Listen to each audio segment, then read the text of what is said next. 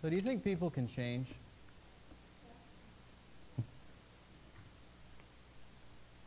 Sometimes we wonder, right?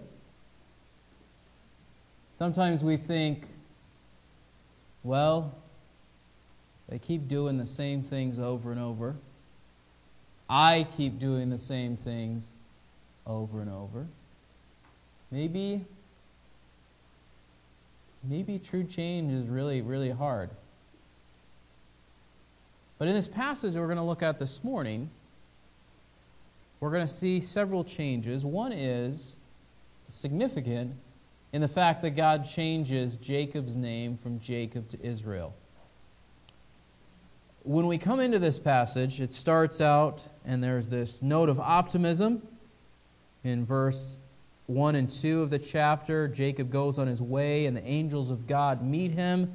And Jacob said, when he saw them, this is God's camp. Two camps, my camp and God's camp, the angels and me and my herds and flocks and family. So there's this note of optimism, perhaps recalling when he left the land of Canaan. He saw the vision of the angels of God. Now he returns to the land of Canaan. He sees the angels of God again. Perhaps encouraged by this vision, he sends messengers to Esau to let him know that he's coming back. There's a great deal of uncertainty on Jacob's part. It's been 20 years, but his brother was ready to kill him when he left. So what's going to happen now? He says, tell them I've sojourned with Laban, stayed until now. I have oxen and donkeys and flocks and male and female servants. I have sent to tell my Lord that I may find favor in your sight. And then the verses that we read in our scripture reading, Esau is going to come meet him. But Esau has 400 men with him. Jacob is, of course, afraid to hear this news. He assumes, most likely, as we would probably as well, that the fact of these men coming with Esau means that Esau is going to attack him, finally take his revenge. Notice Jacob's response. First of all, he divides his people into two groups. Maybe some will survive. Then he calls on the Lord. Jacob said, O God of my father Abraham and God of my father Isaac, O Lord, who said to me, return to your country and to your relatives, and I will prosper you. I am unworthy of all the loving kindness and of all the faithfulness which you have shown to your servant. For with my staff I crossed this Jordan, and now I have become two companies. Deliver me, I pray, from the hand of my brother, from the hand of Esau, for I fear him that he will come and attack me and the mothers with the children. For you said, I will surely prosper you and make your descendants as the sand of the sea, which is too great to be numbered. And so he does the right thing here, particularly in his prayer to God. He acknowledges God, God's promises to him, God's faithfulness to his family before him, and says, I'm afraid of my brother. I don't know what he's going to do. Protect me. Keep your promises that you've made to me. You've preserved my life to this point, I'm sure he's thinking. You can do it again. So he calls out to God. But then we see this interesting scheme in verses 13 through 21. He sends out 200 female goats, 20 male goats, 200 ewes, 20 rams, 30 milking camels and their colts, 40 cows, 10 bulls, 20 female donkeys, and 10 male donkeys. And he says, pass on before me, put a space between droves. And he sends this large gift of livestock to his brother in hopes that it will appease his brother.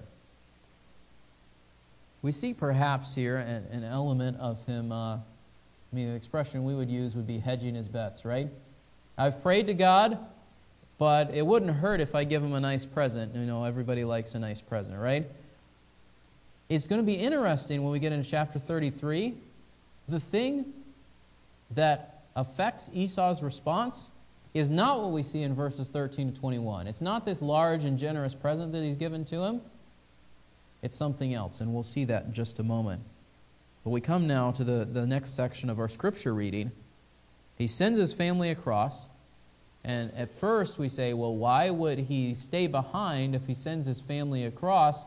But it seems like he's sort of remaining at the back to make sure everybody gets across the stream safely, right? At the place where they're fording the river. And he's getting ready to go himself, and then he gets into this conflict with this unknown assailant, this man that's mentioned in verse 24. Because when we come to the beginning of chapter 33, he puts himself out in front. So it's not like he's sending everybody over because he wants to put them in danger. He's just sort of supervising the crossing, and then he plans to come over last. But then this man comes up, starts wrestling, starts fighting with him. Interesting fact, where it says the ford of the Jabbok and the man wrestled with him, those are different forms of the same word. So there's a little bit of a word play here. So the ford of wrestling and Jacob wrestled. And so that is not hugely significant other than the fact of we're going to see all throughout this section the idea of wrestling and striving and fighting, and that sort of introduces this section, which we would think the big thing that's happening in chapter 32 and 33 is Jacob meeting Esau. But verses 24 through 32 point out to us that the big thing was not Jacob meeting Esau, although that is important. The big thing is Jacob meeting God as he comes back into the land of Canaan. The people of Israel are going to come into the land of Canaan, crossing the Jordan River many years later. Here, God is leading Jacob back to the land that has been promised to him. According to the word that he gave him when he was staying with Laban, he said, go back. He preserved him from the conflict with Laban, judged rightly between him and Laban, sends him across the river now. But before he goes into the land of Canaan, this unknown man wrestles with him. It says, until daybreak. So they're doing this in the evening when it's dark. When he, the man, saw he had not prevailed, he touched the socket of his thigh, so the socket was dislocated while he wrestled with him. People have come up with all sorts of different reasons why this was the case. But think about this. If you're wrestling with someone and they strike a blow, or even, depending on how you take the word, just a light touch to the spot where his hip was, and his leg is immediately dislocated from his socket, that's going to make you pause and wonder who is actually going to win the fight, at the very least, right? And so there's this question, is he going to give up? Is he going to keep fighting and wrestling? Who is going to prevail? Verse 26, he says, let me go, for dawn is breaking. Jacob says, I won't unless you bless me. What was the significance of the dawn breaking? Well, as we'll see by the way that Jacob assesses the situation a few verses later, he has come face to face with God. And when he says he's come face to face with God, there's a couple of possibilities. One is that he recognizes that the messenger is from God, like an angel having taken the form of a man. Or, and some commentators would take it this way, this is Christ himself come down in appearance of a human being, like he did with Abraham back in Genesis chapter 18, and says, and is wrestling with Jacob, and the reason for not being made visible by the dawn is because of God's glory being too much for Jacob to bear, and all of those sorts of ideas. But here, he's wrestling. It seems like he's going to lose. He refuses to let go, even though he knows that this person he's wrestling with could easily overpower him. It's interesting, instead of immediately granting the blessing, what does this person ask? What is your name? And he says, Jacob. And that ought to recall to our minds the way that Jacob has lived, right? Tricked his brother out of his birthright, stole the blessing from him. Now he's asking for another blessing. He's saying, but who are you? Jacob, the supplanter, the deceiver, the one who has schemed and plotted and made life work on his own terms. What's the response in verse 28? No longer Jacob, but Israel, which generally has the meaning God strives. But here he is given a different commentary. You have striven with God and with men and have prevailed. In what way has he striven with God? Well, think back to what he said when he was leaving the land of Canaan. There's this element of maybe a little bit of bargaining with God, maybe a little bit of uncertainty whether God would be his God, and certainly the striving with men, with his brother Esau, with his father, then with Laban and Laban's sons, and all of these sorts of things, and have prevailed. Verse 29, give me your name. He says, why do you ask it? We see a similar response in later places in the Bible. Why do you ask my name, seeing that it is wonderful or too great for you? Those sorts of things. Those sort of phrases we'll see later in the Bible. Look at the end of the verse. He blessed him there. Why is it significant that he blessed him here? I mean, he already had the blessing. God had already promised him the blessing. He had received him from his father Isaac. But here we see God himself giving him the blessing, right? Because Isaac could say whatever he wants, but unless God granted the blessing, it wasn't going to be the case. Jacob names the place Peniel, for he says, I've seen God face to face. My life has been preserved. That word means the face of God, God's face. And then verse 31, the sun rises, he crosses over Penuel, which also means, same kind of idea, face of God. He's limping on his thigh. So his leg's been dislocated. He's limping. He's striven with God and men. He's prevailed. But he's got a reminder of it, right? And ultimately, he would not have prevailed unless God wanted him to prevail, right? It's not as though God could be defeated by any mere human being. And yet, in this moment, Jacob is brought face to face with his former character, with his desire for a blessing, with God's gracious granting of that blessing, with God's description of his name, as in who he is changed from the one who tricks and deceives and supplants and plots and schemes to the one who strives, or even more, the one for whom God strives. He comes to terms with God's work in his life, what God has done, what God will do, and he has these reminders. He has the reminder of probably, potentially, as he goes on through life, the pain in that spot reminds him of this encounter with God. The name of the spot is renamed Face of God, and even the practice of the Israelites later on would recall this encounter of Jacob with God. Now Jacob's going to meet Esau. Notice the end of verse 30 before we go on to the thing of Esau. I have seen God face to face, yet my life has been preserved. We come into this chapter thinking the greatest danger that Jacob is going to face is Esau's threat to kill him. What's the real danger? Encountering God face to face and not being consumed by his glory in light of our sinfulness. And so that will become important as we continue. Jacob lifts his eyes and looks, and behold, Esau was coming, and 400 men with him. So he divided the children among Leah and Rachel and the two maids and children in front, Leah and her children next, Rachel and Joseph last. But he himself passed on ahead of them and bowed down to the ground 7 times until he came near to his brother. A little bit of the old favoritism is rearing its head again here, right? Well, if the children of the maids get killed off, at least I'll have Leah's children. And if Leah and her children get killed off, at least I'll have Joseph and Rachel, right? This was not in accordance with, hopefully, some of the lessons he would have learned by this point. But it is understandable from a human perspective. We understand why he did it. His attitude all throughout this section is like this before Esau. Remember the prophecy way back in chapter 25? The younger will rule over the elder. The elder will be his servant. In this passage, we see a reversal of that in regard to Jacob's attitude toward Esau. There's probably also an element of guilt that is at work in this circumstance because Jacob knows that he is in the wrong with the way that he has treated his brother, right? Doesn't necessarily deserve to die, but he was guilty of the things that Esau accused him of.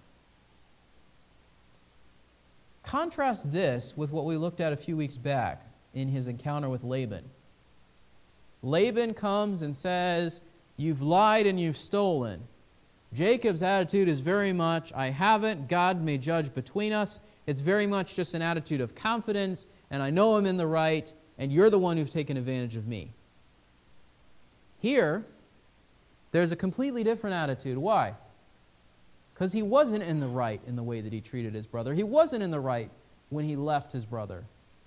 And so he's dealing with that now. Verse 4 is surprising. Esau ran to meet him and embraced him and fell on his neck and kissed him, and they wept.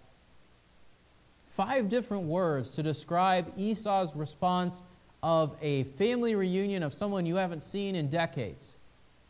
Not the attitude of one who wants to kill his brother because he still holds a grudge. Why the change?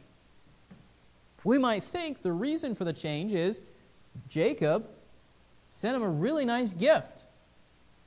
How do we know that's not the reason? Look at verse 8.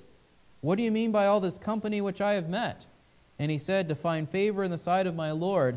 Esau said, verse 9, I have plenty, my brother, let what you have be your own. Esau hasn't even accepted the present, so that's not the thing that changed his mind. So what changed his mind? The short answer is God, right? The means by which God changed his mind is less clear. Is it that he's had 20 years to reflect and for his anger to subside and for him to recognize that God's purpose is being accomplished in light of the things that were told to his mother, in light of how events have fallen out since then? Has he come to acknowledge it? Does what it says in the New Testament, in Hebrews 12, I believe, where it says he sought for that blessing with tears, did he actually have some measure of genuine repentance, even though he could not be the promised heir of his father Isaac? At the very least, he was willing to recognize that his brother was the one that God had chosen. We're not given all those details in the text. But at the very least, we can see that God has worked in Esau such that he is no longer ready to murder his brother, but instead he greets him warmly and affectionately and with joy at his coming in verse 4. The tension rises a little bit. Jacob's worried about his family. Look at verse 5. Esau lifted his eyes and saw the women and the children, and said, who are these with you? So he said, the children whom God has graciously given your servant. The maids came near with their children, they bowed down. Leah with her children, they bowed down. Joseph with Rachel, and they bowed down. There's a lot of bowing and acknowledging of humility and respect and all those sorts of things. There's still sort of this lingering question of, even though there's been this warm greeting, is it going to immediately turn? Am I still in danger? And then he comes to the question of the gift. Verse 8. What do you mean by all this company? To find favor in the sight of my Lord. But Esau said, I have plenty, my brother. Let what you have be your own. Take the gift. I don't need it. This might seem rude to us, right? Just got done with Christmas. If you exchange gifts with people in your family, if somebody said, all right, here's this great package of socks. You're like, no, I have plenty, which we know is not true. They all wear out. You always need a new one, right? No. We would think that it would be rude if someone offers you a gift and you're like, no, I'm good, I don't need it. But he's probably expressing politeness in accordance with the customs of their time, right? Here's this large gift representing a decent amount of wealth that his brother is giving to him, and he's saying, you don't have to do this. I mean, I appreciate it, but you don't have to do this. Look at verse 10. This, I think, also is a key verse in light of what's taken place, in light of what God is doing here.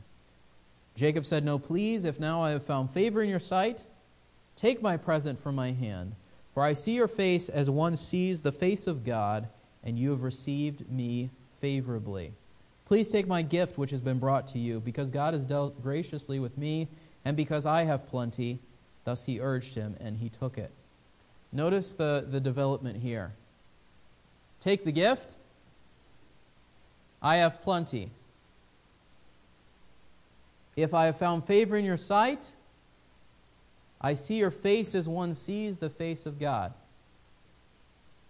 Jacob has fresh in his mind this encounter with God, and now he has this encounter with Esau. And the reason that the nature of this encounter with Esau is the way that it is because of God's work. And so he continues to urge his brother to accept this gift. And then he says, if I have found favor with you, you have received me favorably. Take my gift brought to you because God has dealt graciously with me. He desired to find grace or favor in the sight of Esau. and because I have plenty. Esau says, I have plenty. Jacob says, I have plenty. There's this sort of parallel progression. At the center of it is this idea, I see your face as I see the face of God. Almost, not precisely, but almost the idea of, because Jacob has seen God's face, Jacob is now able to see Esau's face in peace. We'll come back to that in a moment. Esau then says in verse 12, let us take our journey and go, and I'll go before you. Jacob's hesitant about this. The children are frail, the flocks and herds which are nursing are a care to me, and if they are driven hard one day, all the flocks will die. Let my Lord pass on before his servant, and I will proceed at my leisure, according to the pace of the cattle that are before me, and according to the pace of the children, until I come to my Lord at Seir. Was Jacob being deceitful here? At the very least, he was being polite. We have no record that he went to Seir. We have no record that he didn't go to Seir. At the very least, he is he's looking for a polite way out of immediately accompanying Esau to his place of stronghold at this time. Verse 15, Esau said, please let me leave with you some of the people who are with me. Well, if you are vulnerable on the journey, let me leave some people with you. But Jacob said, what need is there? Let me find favor in the sight of my Lord. He's still not completely sure he could trust Esau's men not to do him harm. So Esau returned that day on his way to Seir. There's this building of this tension, and then Esau returns to his home, and the tension is relieved. Jacob journeys to Succoth, built for himself a house, made booths for his livestock. Therefore the place is named Succoth. Now Jacob came safely to the city of Shechem in the land of Canaan. When he came from Paddan Aram and camped before the city, he bought the piece of land where he had pitched his tent from the hand of the sons of Hamor, Shechem's father, for 100 pieces of money. Then he erected there an altar and called it El Elohe Israel, God, the God of Israel. So think about this. Beginning of chapter 32, the angels of God meet him. In the central part of the chapter, in the last few verses of chapter 32, God himself meets him. At the end of chapter 33, he builds an altar to his God, the God of Israel. And so we see this progression of his encounters with God and God's messengers, and his acknowledgement that God is in fact his God as we come to the close of the chapter. What then does this have to do with us? The point of it is not that you're going to encounter someone in a dark alley and that you should fight with them until the daybreak. Wouldn't recommend it, depending on where you live, just generally. That's not the point. What is the point? I think the point is, broadly speaking, as we look at the life of Jacob, and I'll bring it back to this specific passage, but I think at this point it would be helpful to look at the broad perspective of Jacob's life. Jacob starts out his life clearly a sinner, undeserving of God's grace. Jacob continues through life, and we see his life start to change. Still elements of sinfulness, even in chapter 33, this favoritism and the arranging of his children in terms of their importance to him against the potential threat of Esau. He still has sinfulness going on in his heart. But we go from someone who is clearly in the wrong in the way that he dealt with his brother and his father, to someone who is taken advantage of by his own family in the way that Laban deals with him, to someone that God judges in his favor in chapters 30 and 31, to someone whom God says, this is who you were, supplanter, deceiver, plotter, schemer. Now this is who you are and will be, the one who has striven with God and the one for whom God will strive. Just out of curiosity, I looked up how many times that word Israel is used in the Old Testament. If I remember correctly, it was over 2,200 times. This name is significant both for Jacob personally and for God's people generally, because that name is going to come up over and over and over again. And much of Israel's difficulties came when they forgot that it was God who was working in them and not they who were working for themselves. Up to this point, Jacob is striving, Jacob is striving, Jacob is striving. we see God working in his life, coming up to the close of his life, even at the end of the book in the last few chapters of Genesis. What does that have to do with us? We all start out as sinners? Yes. If you are trusting in Jesus today, does God do a work in you? Yes. Think about the effect that your sin has had on the people around you. Jacob has this broken relationship with his brother that has persisted for 20 years because of something that he clearly did wrong. But how is the reconciliation that we see in chapter 33 and verse 4 possible? Because God is at work in his heart, and apparently in Esau's heart to some measure as well, not because of his attempts to make the meeting go well.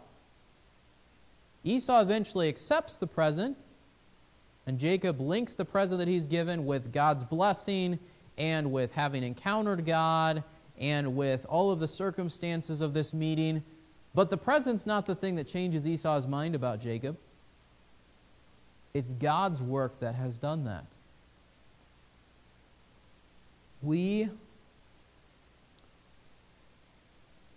experience parallel things to Jacob in the course of our Christian lives. Sinners, being transformed, having opportunity potentially to be reconciled with those that we have sinned against in some way earlier in the process in the course of our lives. The thing that we need to remember is the reconciliation with God ultimately has to precede the reconciliation with anyone else. The fact of receiving someone else's forgiveness is only made possible because of the forgiveness that we find in Jesus. And even if that person does not accept us, there's the possibility that it doesn't turn out like what happened with Esau. Even if that person does not accept us, we still have the benefit of that forgiveness and work that God has done in our lives. If we take it a step further, what is at least in part the message of the gospel? Think about what it says, for example, in 2 Corinthians chapter 5, verses 14 to 15. Paul's talking to the Corinthians about their responsibility. Knowing the fear of the Lord, we persuade men. Chapter 5 and verse 14, the love of Christ controls us. Having concluded this, one died for all, therefore all died. He died for all, that they who live might no longer live for themselves, but him who died and rose again on their behalf. Verse 17, if anyone is in Christ, he is a new creature. The old things have passed away, behold, new things have come. All these things are from God, who reconciled us to himself through Christ and gave us the ministry of reconciliation, namely that God was in Christ reconciling the world to himself, not counting their trespasses against them, and he has committed to us the word of reconciliation. Therefore we are ambassadors for Christ, as though God were making an appeal through us. We beg you on behalf of Christ, be reconciled to God. He made him who knew no sin to be sin on our behalf, so that we might become the righteousness of God in him. What does Christ's work accomplish for us that has parallels to the story of Jacob? It transforms us from being sinners, from being old creatures, to being new creatures, from being God's enemies, to being God's people, reconciled to him. And as Paul writes elsewhere, for example, in the book of Ephesians, there is no longer a wall of division between Jews and Gentiles and all of these other groups that are at odds with one another in human society. But that's not the main point. It's just a necessary consequence of the fact that if we are reconciled to God, we can then be reconciled to other people. So in the story of Jacob, particularly in the chapters that we look at today, we have this idea that God has begun a work that he has not brought to completion, but he is brought to a significant point of turning at the end of chapter 32 in Jacob's life, which then makes possible and leads up to this point of reconciliation with his brother and an acknowledgement that God is in fact his God, the one that he's following, the one who is at work in his life. So by way of application, what does this look like for us? I already talked about the implications of the gospel and the parallels between that and what we see in the life of Jacob. But what does this look like for us? Think back to the question I asked you at the beginning. Can other people change? Can you change? We have in our minds this tension, right? We want to believe the best about people, but if somebody has repeatedly lied or repeatedly stolen or repeatedly let us down in some way or repeatedly spoken harshly to us, what sort of attitude creeps into our hearts about that person? So what they are, they're just going to keep doing the same things. Why even bother anymore? Or, I face sin in my heart, and I keep giving in to that temptation, and it just kind of is what it is. It's not worth the effort anymore. Or, broadly speaking, in terms of our church, this is just sort of the way things are, and it's probably the way that these things are going to be, so let's just sort of live with it. And that could apply to a whole number of different things. But what does a passage like this show us? A passage like this shows us that our efforts to mend relationships and to deal with all these other sorts of things are not ultimately going to be effective apart from God's intervention. The fact that we were a certain way and now are a different way because of the work of Christ ought to make us expect the same for the people around us. So along those lines, don't lose hope that the people around you can change, because if God changed someone like Jacob, God can change someone like that person that you think is always going to be stuck in that same rut of sinful activities. Maybe that person is you. Don't give up hope that God has the power to change you. People will talk about,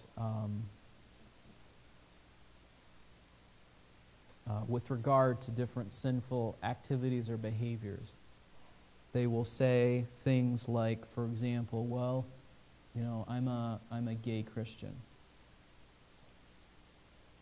Or, you know, and people don't usually say this, but in the back of their minds they would say other things. I'm a drunk Christian, I'm an adulterous Christian, I'm a greedy Christian, you know, whatever else, right? We don't usually label it quite the same way, but it crosses our mind, right? We get to thinking, this is just part of who I am. Even if I acknowledge that God has saved me, I'm just always going to struggle with this. And I think there's a reality that we all have different sins that we tend toward, that we have to constantly be on guard against, right? But there is also the powerful and life-changing reality that if God transformed Jacob, and if God transformed the Corinthians such that he said, such were some of you, that the reality is that I am no longer a lying Christian or a greedy Christian or a murderous Christian or a whatever else. I mean, Paul acknowledged this. I did do that. I'm not denying that. But now I'm serving God. There is power for change in the work that God does in our hearts and in our minds. And we're all at different places in that work. And we all need to acknowledge that work and continue to participate in it, striving with God by the Spirit's power to put off old ways of living and put on new ways of living, to match up with the reality that we were old creatures and now we're new creatures. We were Jacobs. There's a passage in the Old Testament where the prophet, I think it's in Habakkuk, reproves the people and says, every man Jacob's his brother. He tricks his brother, he schemes against his brother, he deceives his brother. That's our natural tendency, but we step on this side of an encounter with God through Christ, and we say, but I don't have to do that anymore. Can people change? Not by buying it, because that didn't work for Jacob in this passage. Not by coming up with their own plans for it, because Jacob's plans got derailed a whole bunch of times in the last few chapters. Can people change? Through God's power, and only through God's power is genuine change possible. And when that takes place, people come on this side of it and they say, this is my God, the God of Mike and Paul and Bob and Karen and Margaret and Kathy. This is my God who has accomplished this work in my life and changed me from being this sort of person through an encounter with Jesus Christ to being this sort of person, not perfect, still elements of that sin lingering, but hope for change, and not the mindset that I am still a sinner Christian, but the mindset that God is at work in me and can change me and will change me and will finish the work that He has begun in me until the day of Jesus Christ. So we look at a passage like this sort of turning point in Jacob's life, and we say, well, is it about his encounter with Esau? Yes. But is it even more about his encounter with God? Yes. Have you experienced that encounter? Has your life begun to change? It's not an overnight sort of thing. Jacob's been at it 20 years and more by the time we come to this point in the passage. But it is real and measurable change that God is working in the hearts of the people who belong to Him, that He has called, that He has chosen, not because they deserve it, because Jacob clearly didn't deserve it. Romans 9 points that out, and this passage has made it abundantly clear. Jacob didn't deserve it, but God chose him. God is working in his life. He has this encounter with God. He's continuing to change. And the same is true for God's people from that point until this point and until Christ returns. And so, can people change around you? Can you change? Yes. By God's power, over the course of time, for His glory. So don't lose hope in it. Let's pray.